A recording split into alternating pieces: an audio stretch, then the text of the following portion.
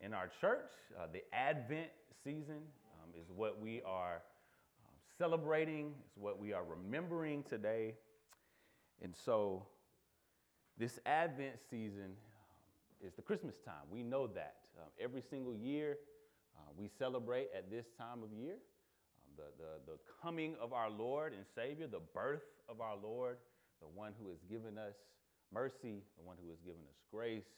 And so I'm thankful that I could be here with you this morning to kick things off for the Advent season. So we this morning are shifting away from Acts due to the fact that we are in the Advent season. And so we will be in the book of Luke this morning. So if you would, please stand with me as we honor God's word. We'll be in the very first chapter of Luke, the New Testament. Third book of the New Testament, Matthew, Mark, Luke. I don't know the page number, sorry. I don't have it before me right now. We're in Luke chapter 1, starting at verse 26. It will be on the screen to my left and right. Please follow along with me. In the 6th month, the angel Gabriel was sent from God to a city of Galilee named Nazareth, to a virgin betrothed to a man whose name was Joseph, of the house of David. And the virgin's name was Mary. And he came to her and said, "Greetings, O favored one, the Lord is with you." But she was greatly troubled at the saying and tried to discern what sort of greeting this might be. And the angel said to her, "Do not be afraid, Mary, for you have found favor with God. And behold, you will conceive in your womb and bear a son, and you shall call his name Jesus. He will be great, and he will be called the Son of the Most High. And the Lord God will give to him the throne of his father David, and he will reign over the house of Jacob forever, and his kingdom there will be no end." And Mary said to the angel, "How will this be, since I am a virgin?" How will this be, since I am a virgin? And the angel answered her, "The Holy Spirit will come upon you, and the power of the Most High will overshadow you. Therefore, the child will be born will be called Holy, the Son of God. And behold, your relative Elizabeth, in her old age, has also conceived a son. And this is the 6th month with her, who was called barren. For nothing will be impossible with God." And Mary said, "Behold, I am the servant of the Lord. Let it be to me according to your word." And the angel departed from her. In those days, Mary arose and went with haste into the hill country to a town in Judah. And she entered the house of Zechariah and greeted Elizabeth. And when Elizabeth heard the greeting of Mary, the baby leaped in her womb. And Elizabeth was filled with the Holy Spirit, and she exclaimed with a loud cry, "Blessed are you among women, and blessed is the fruit of your womb. And why is this granted to me, that the mother of my Lord should come to me? For behold, when the sound of your greeting came to my ears, the baby in my womb leaped for joy." Verse 45, "And blessed is she who believed that there would be a fulfillment of what was spoken to her from the Lord." Verse 46, "And Mary said, My soul magnifies the Lord, and my spirit rejoices in God my Savior. For he has looked on the humble estate of his servant. For behold, from now on, all generations will call me blessed. For he who is mighty has done great things for me, and holy is his name. and his mercy is for those who fear him from generation to generation. He has shown strength with his arm. He has scattered the proud in the thoughts of their hearts. He has brought down the mighty from their thrones and exalted those of humble estate. He has filled the hungry with good things, and the rich he has sent away empty. He has helped his servant Israel in remembrance of his mercy, as he spoke to our fathers, to Abraham, and to his offspring forever. And Mary remained with her about 3 months and returned to her home. This is the word of God. The grass withers, the flowers fade. You may be seated.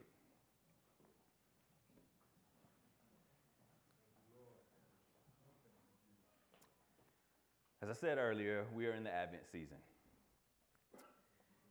And if you are a Christian today, if you celebrate the Advent, the Christmas season, for the right reasons, not for the commercial, not for the material things that our world has made it out to be, our culture has made it out to be about Santa Claus and elves, that's not why we celebrate Christmas. We celebrate Christmas because of the coming of the Son of God, the birth of a Savior. That's why we as believers celebrate Christmas. And if you are a believer here today, and if you celebrate Christmas in the Advent season for the right reasons, then there's a tension that comes with the Advent season. There's a tension. See, on one hand, the Advent season is a celebration. We're celebrating the arrival of the Son of God. We celebrate. It's a joyous occasion. We remember what God has done for us, that the Father sent the Son to us to save us. We remember that. And so we should be grateful and thankful during this season. During the Advent season, we should be filled with gratitude for what God has done for us. So that's on one hand during the Advent season. But on the other hand, this Advent season brings about a waiting. We're waiting. It brings about a longing. It brings about an anticipation, knowing that the Lord has come. His first Advent has taken place, but we're still waiting on the second coming. So there's two hands, two sides of the same coin to this. One hand, we're remembering, is joyous, we're celebrating.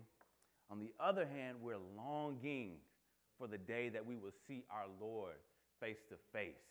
We are awaiting the day that we won't have to deal with the pain and the suffering in this life anymore. And we'll fully be with our Creator. We'll fully be with our Savior. We're longing for that. So there's a tension between the two in this season. So I want y'all to keep that in mind. I'm going to come back to that later. But keep in mind the tension of the season. Keep in mind the tension of this season. But as we go back to the text this morning, in Luke chapter 1, I'm going to look at a few things and bring it out. I know we read a lot of verses this morning, read about 30 verses in the text, so we're not going to go through every single one of them. But we're going to revisit a couple of things to bring this out during this season. So verse 26, it said, in the 6th month, the angel Gabriel was sent from God to a city of Galilee named Nazareth. It's an important place. To a virgin betrothed to a man whose name was Joseph, of the house of David. And the virgin's name was Mary. And he came to her, so this angel, Gabriel, he came to her and said, "Greetings, O favored one, the Lord is with you." She was greatly troubled at the saying and tried to discern what sort of greeting this might be. The angel said to her, "Do not be afraid, Mary, for you have found favor with God." And behold, you will conceive in your womb and bear a son, and you shall call his name Jesus. He will be great and will be called the Son of the Most High. And the Lord God will give to him the throne of his father David, and he will reign over the house of Jacob forever, and his kingdom there will be no end. In this greeting from Gabriel, as he appeared to this lowly, humble young lady, Mary is greeted with the reminder, or with, I guess, the new news, the good news that she has received favor from God, that she is favored of God. So why Mary? Why Mary? Why did she receive this favor from God? What was it about Mary? What did she do to cause God to move to choose her, to be the favored one, to carry the Son of God? What was it about Mary? What did she do? Did she do anything? Was it her obedience? Was it her uprightness? Was it her stature before others? What was it?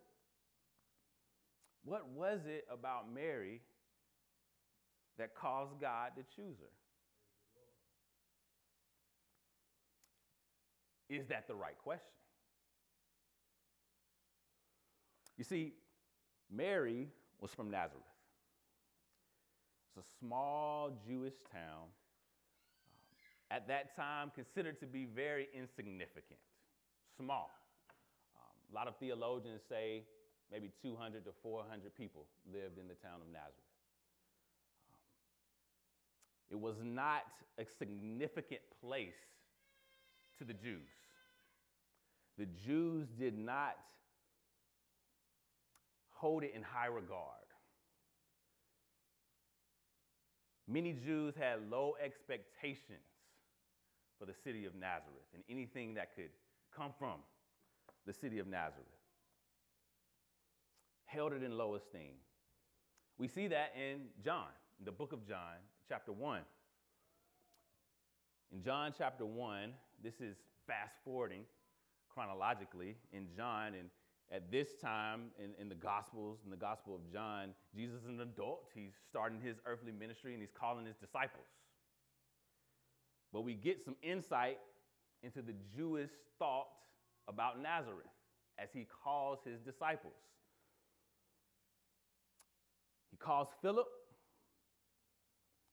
and then in John chapter 1, verse 46, Philip tells Nathanael about this Jesus that has come. And Nathanael has a question about this Jesus that Philip is telling him about.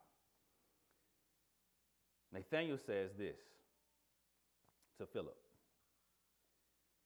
can anything good come out of Nazareth? It's giving you an insight to the thought, the Jewish mind of what they believed about Nazareth. Nathanael, a Galilean, says, can anything good come out of this small town of Nazareth? This insignificant place that nobody really knows about. It's not really talked about in the Old Testament scriptures. So this insignificant place of Nazareth, Nathanael's like, what's the big deal? Can anything good come out of Nazareth? But that's where Mary is from. She's from Nazareth. Mary was also a very young girl. Most theologians say she was in her teenage years at this time. She was a young girl. In this culture, in this day and age, for young girls and women in the culture, they didn't have much. They were very vulnerable.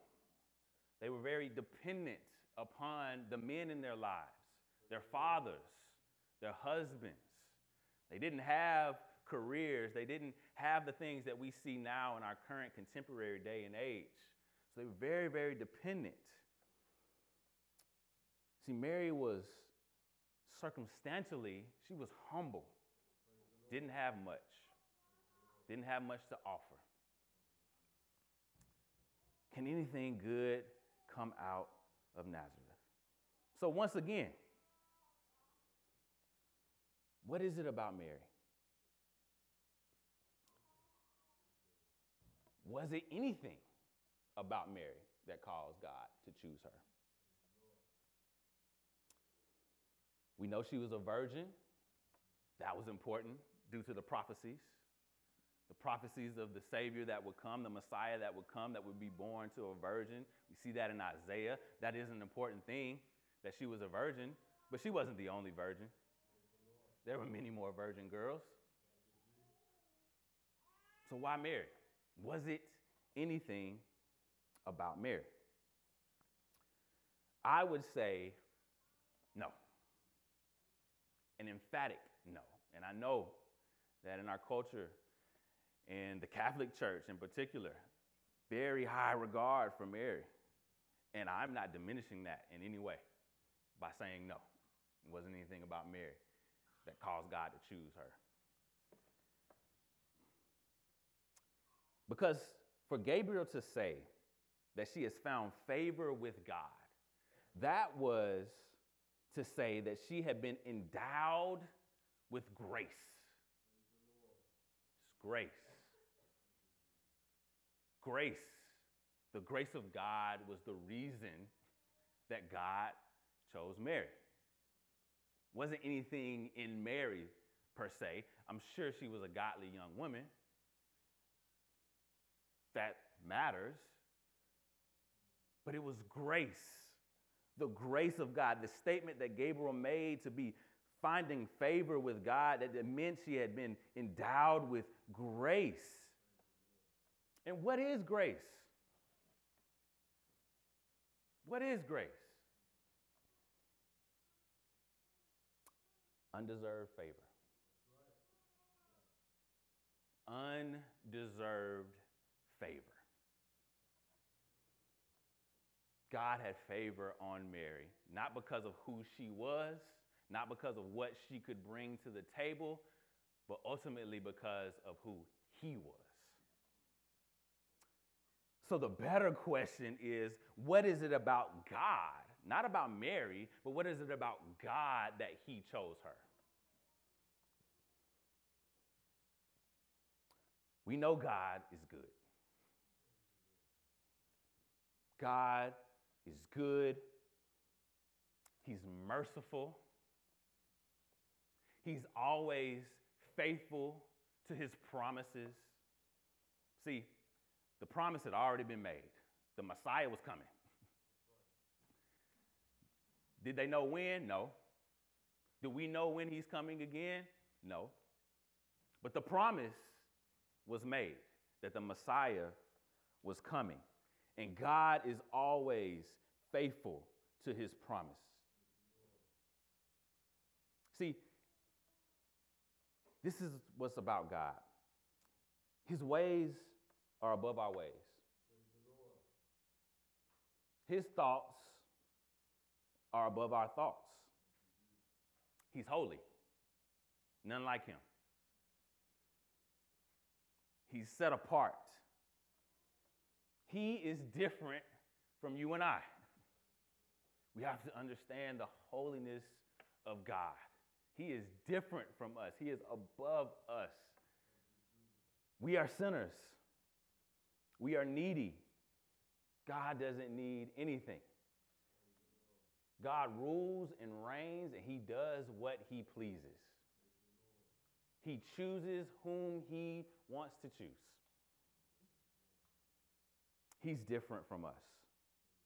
And see, his kingdom is upside down in comparison to this world. Kingdom upside down. See, we and many Jews, I'll just say this, the Jews of their day, as they were looking for the Savior, they were looking for the Messiah, they thought that he was going to come in and take over, ruling and reigning, throwing down all of their enemies. getting rid of the Romans. They were looking for a mighty conquering king to establish them as a nation, as a people group that were above other people groups. The Jews were looking for that. See, someone like Solomon would kind of fit the description of what the Jews probably would have wanted the Messiah to look like. See, the prophecy was that the Messiah would come from the line of David. And who better than a direct descendant of David than Solomon? Known as a man to be the richest to ever live, known as a man to be the wisest to ever live. Why not him? Why wouldn't he be the Savior? Why wouldn't he fit the description of the Savior from that line of David? Why not someone that would come and bring this military might and authority to overthrow all of the enemies of the Jews? I know that's what they were looking for. The scriptures remind us that that's what they were looking for in their Messiah, in their Savior. But that's not how God chose to come. His ways are above our ways. His thoughts are above our thoughts. See, God chose what is foolish in the world to shame the wise. See, the wise would have thought someone with the stature of Solomon, someone similar to him, would be appropriate to be that Messiah. But what God chose was what was foolish in the world. He chose what is foolish in the world to shame the wise. God chose what is weak in the world to shame the strong. God chose what is low and despised in the world, even things that are not, to bring to nothing things that are, so that no human might boast in the presence of God. That's what Paul tells us in 1 Corinthians. God has a different way of doing things than we. We look at the stature. We look at the power. We look at the ability from the outside, from the external. God doesn't see it that way. God sees the heart. God sees what's on the inside. And to show his might and to show his power, he chooses what is low. He chooses what is despised. He chooses the insignificant, like a place like Nazareth. He chooses that to show his might and his power so that he gets the glory and honor that he deserves. See, if a Jew could have chosen where and who Jesus would have been born to, wouldn't have been to Mary. Wouldn't have been to Joseph. They're too lowly. If a Jew could have chosen where Jesus would have been born, wouldn't have been in a manger. Would have been in a palace. Humans, the way we think, the Messiah has to be born in a palace to royalty. It's not God. He would have been born in Jerusalem, not Nazareth. See, Nazareth, as I said, represented the insignificance, the low, the despised. Reminds me of a place like Fairfield. Praise the Lord, brother. Nobody sees anything good coming out of Fairfield. That's Right? All the news reports, all the articles, always something negative, another murder, bankruptcy in the city. City council can't get along, fighting all the time. The news cameras are always here for that. A place like Fairfield would have been like Nazareth. Or I even think about Slap Out. Our brother Chad, our Pastor Chad, he talks about his hometown. If you've ever heard Pastor Chad talk about his hometown of Slap Out, Alabama, he talks about that one caution light town. Very, very small town. The big city was Montgomery. Places like that, insignificant places, where God gets his most glory. So we see this exclamation, this good news from Gabriel to Mary that she has found favor with God, not because of who she is, but because of who he is. And look at her response. Her response is, behold, verse 38, behold, I am the servant of the Lord. Let it be to me according to your word. She receives the promise of God with simple faith. She receives it. This is beyond belief. What this angel appeared, the fact that an angel appeared in the first place. What a sight that is. How amazing that is. And then he gives this message, this good news, that she as a virgin would have a son, knowing no man. A son will be conceived by the Holy Spirit. How believable is that?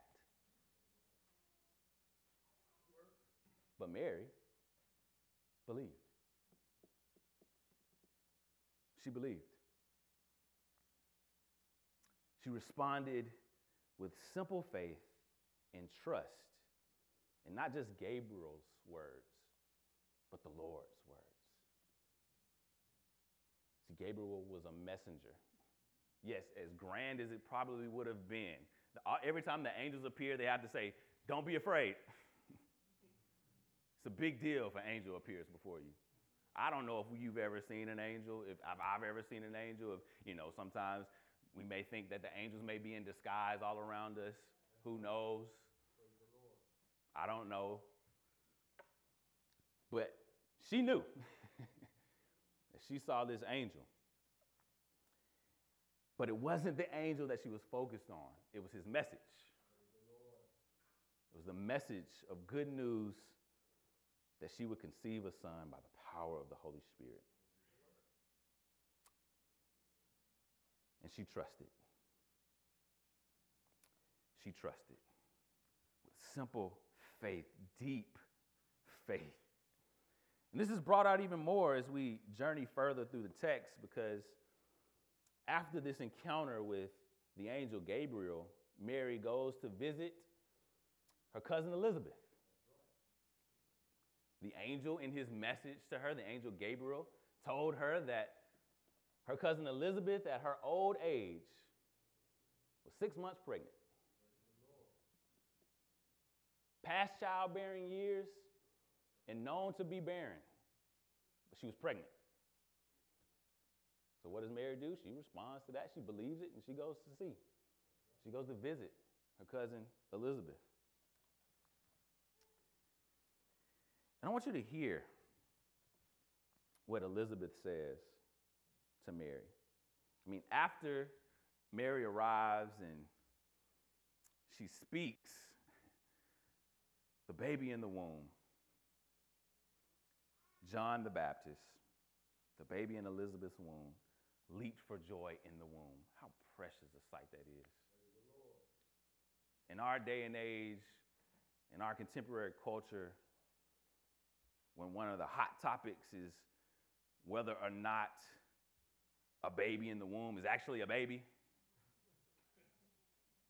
where it's just fetal tissue, we see that that baby is a person in and of itself. Two people, a mother and a child. We see that. Don't let the culture sway you any other way. This baby in the womb leaped for joy. It's a beautiful thing. Y'all know most of y'all know I'm expecting. Well, I'm not expecting. My wife, we are expecting, right? My wife is expecting, and we are both anticipating, right, the arrival. And to see my wife's face light up when the baby kicks, when she feels it moving, and that's a great feeling. That's an amazing thing. But Mary visits Elizabeth, and Elizabeth has a message for her as well. Just as Gabriel had a message for Mary, Elizabeth does. Listen to Elizabeth's message to Mary.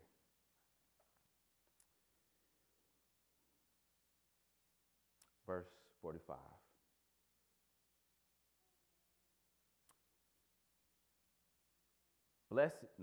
Verse 42.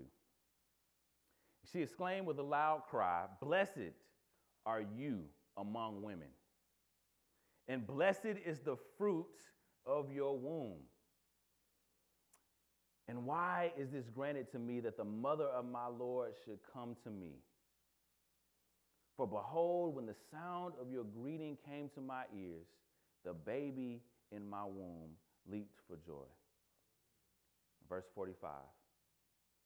And blessed is she who believed that there would be a fulfillment of what was spoken to her, not from Gabriel, but from the Lord.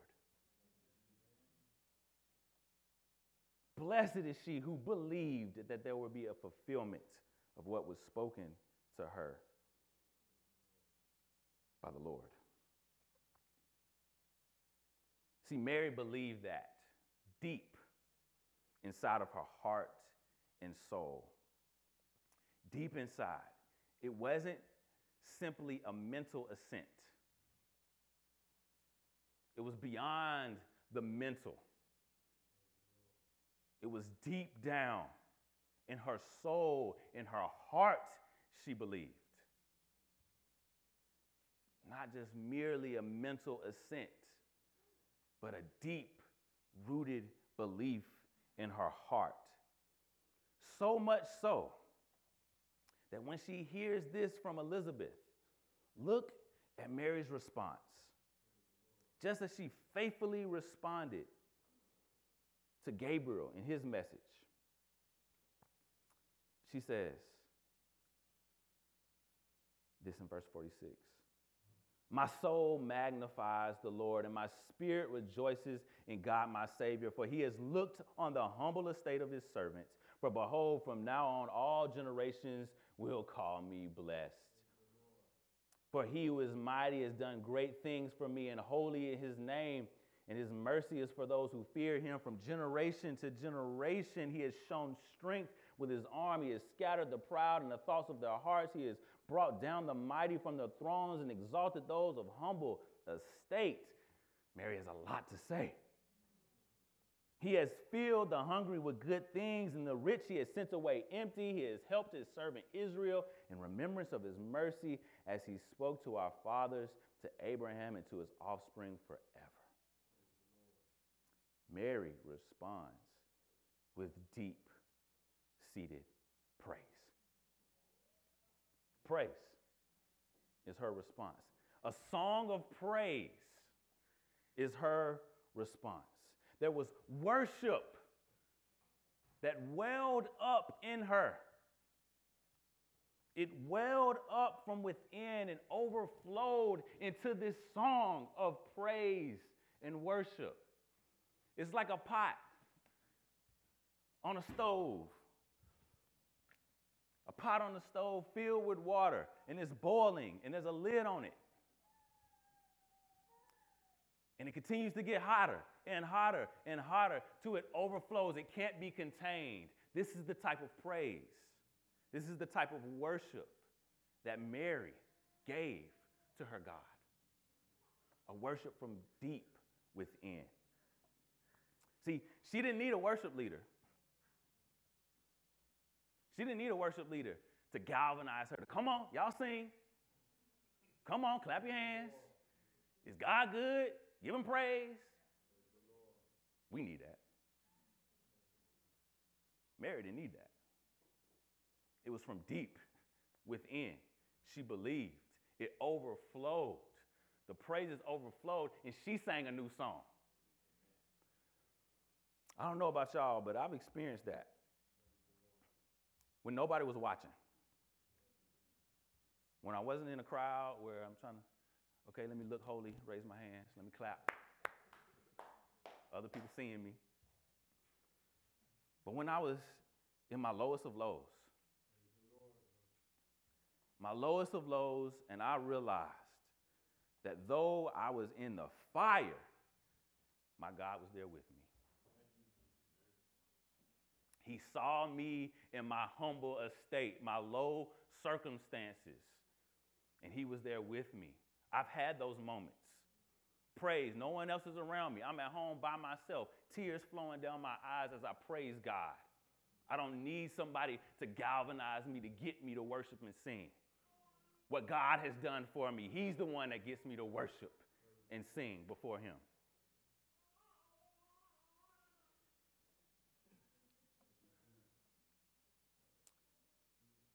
I want to contrast this with Zechariah. So we haven't gotten into this, and I don't want to steal the thunder from next week, because we're going to talk about Zechariah a little bit more next week in the sermon. But before Gabriel visited Mary in this text, and earlier in Luke, before he visited Mary, he visited Zechariah. And he came with a similar message, a message of good news about the promise of a son that was going to be born. Zechariah heard this message from the angel, Gabriel. And instead of responding as Mary did, with faith, with praise, with belief, Zechariah responded with doubt. And because of his doubt, Zechariah's mouth shut, mute, silence. Mary was able to sing with joy. Zechariah, close your mouth. You don't believe, you doubt. What do we do with the good news of the gospel? What do we do with the good news of this Christmas story? Do we believe? Does it cause us to sing praise? Do we doubt? Man, it's been almost 2,000 years since Jesus ascended. Is he coming back? Is the second coming real? Was the first coming real? We weren't there. How do we respond? Do we doubt? Do we believe? If you believe, it's not because of you, not because you're smart, because of the grace of God. I want to end with this. As I opened about the Advent season and tension, y'all remember the tension talked about in this season. I had a similar situation personally this past weekend, really. Because Thursday was my birthday.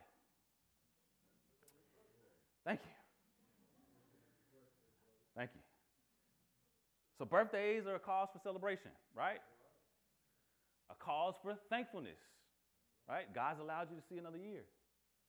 A cause to remember all the things that God has done for you throughout that year, right? And looking forward to and anticipating a new year, another year of God's grace.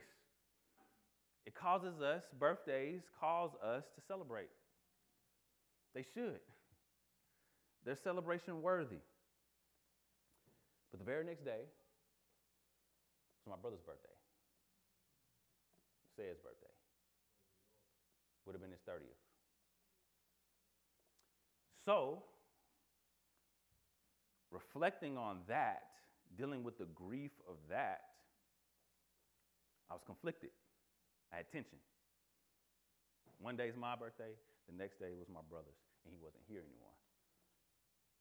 It was supposed to be, like I said, his 30th birthday. Wanted to celebrate with him, wanted to do something big with him for his 30th birthday. Yeah, he didn't see 30 years on this earth. But as I reflected upon that, as I grieved that, I also was reminded of the grace of God in my brother's life. That just like he visited Mary, he visited my brother. And my brother's response to his grace was belief. I'm thankful that God chose, not because of who my brother was, not because of anything in him. I'm thankful that God chose my brother because of who he is, because he's good, because he's holy and he's righteous. He chose to open my brother's eyes to the marvelous light of the gospel. And because of that, as I said, the anticipation, the tension of remembering, but also looking forward. I anticipate because he's done the same thing in my life. He's chose to open my eyes, not because of me, but by his grace.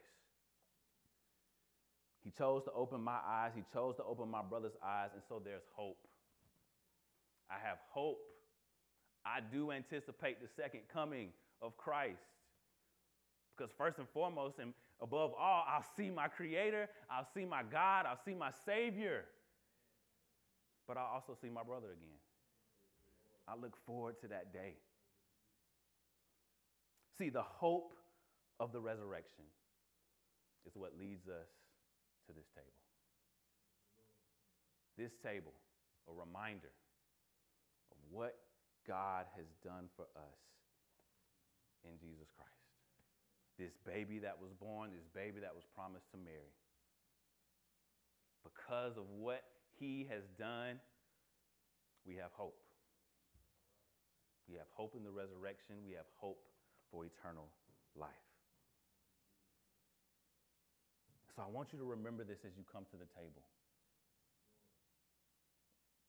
As you drink the cup, as you take of the bread, remember what he has done for us. And anticipate his coming again and hope in him. Hope in him alone. Let's pray. Father, we thank you so much for your grace. It's only grace. You chose Mary because of grace. You chose me because of grace. You chose my brother because of grace. You chose every single one of us in here because of grace. Not because of who we are, but because of who you are. I pray that we would reflect on that this Advent season, that we would prepare our hearts for your coming, and not just your first coming, your second coming. I pray that we would live with celebration of what you've done for us, gratitude of what you've done for us, and anticipation of what you are going to do for us. We thank you so much for your grace and your mercy. We thank you so much for this table. I pray that it refreshes us today. This I pray. In Jesus' name.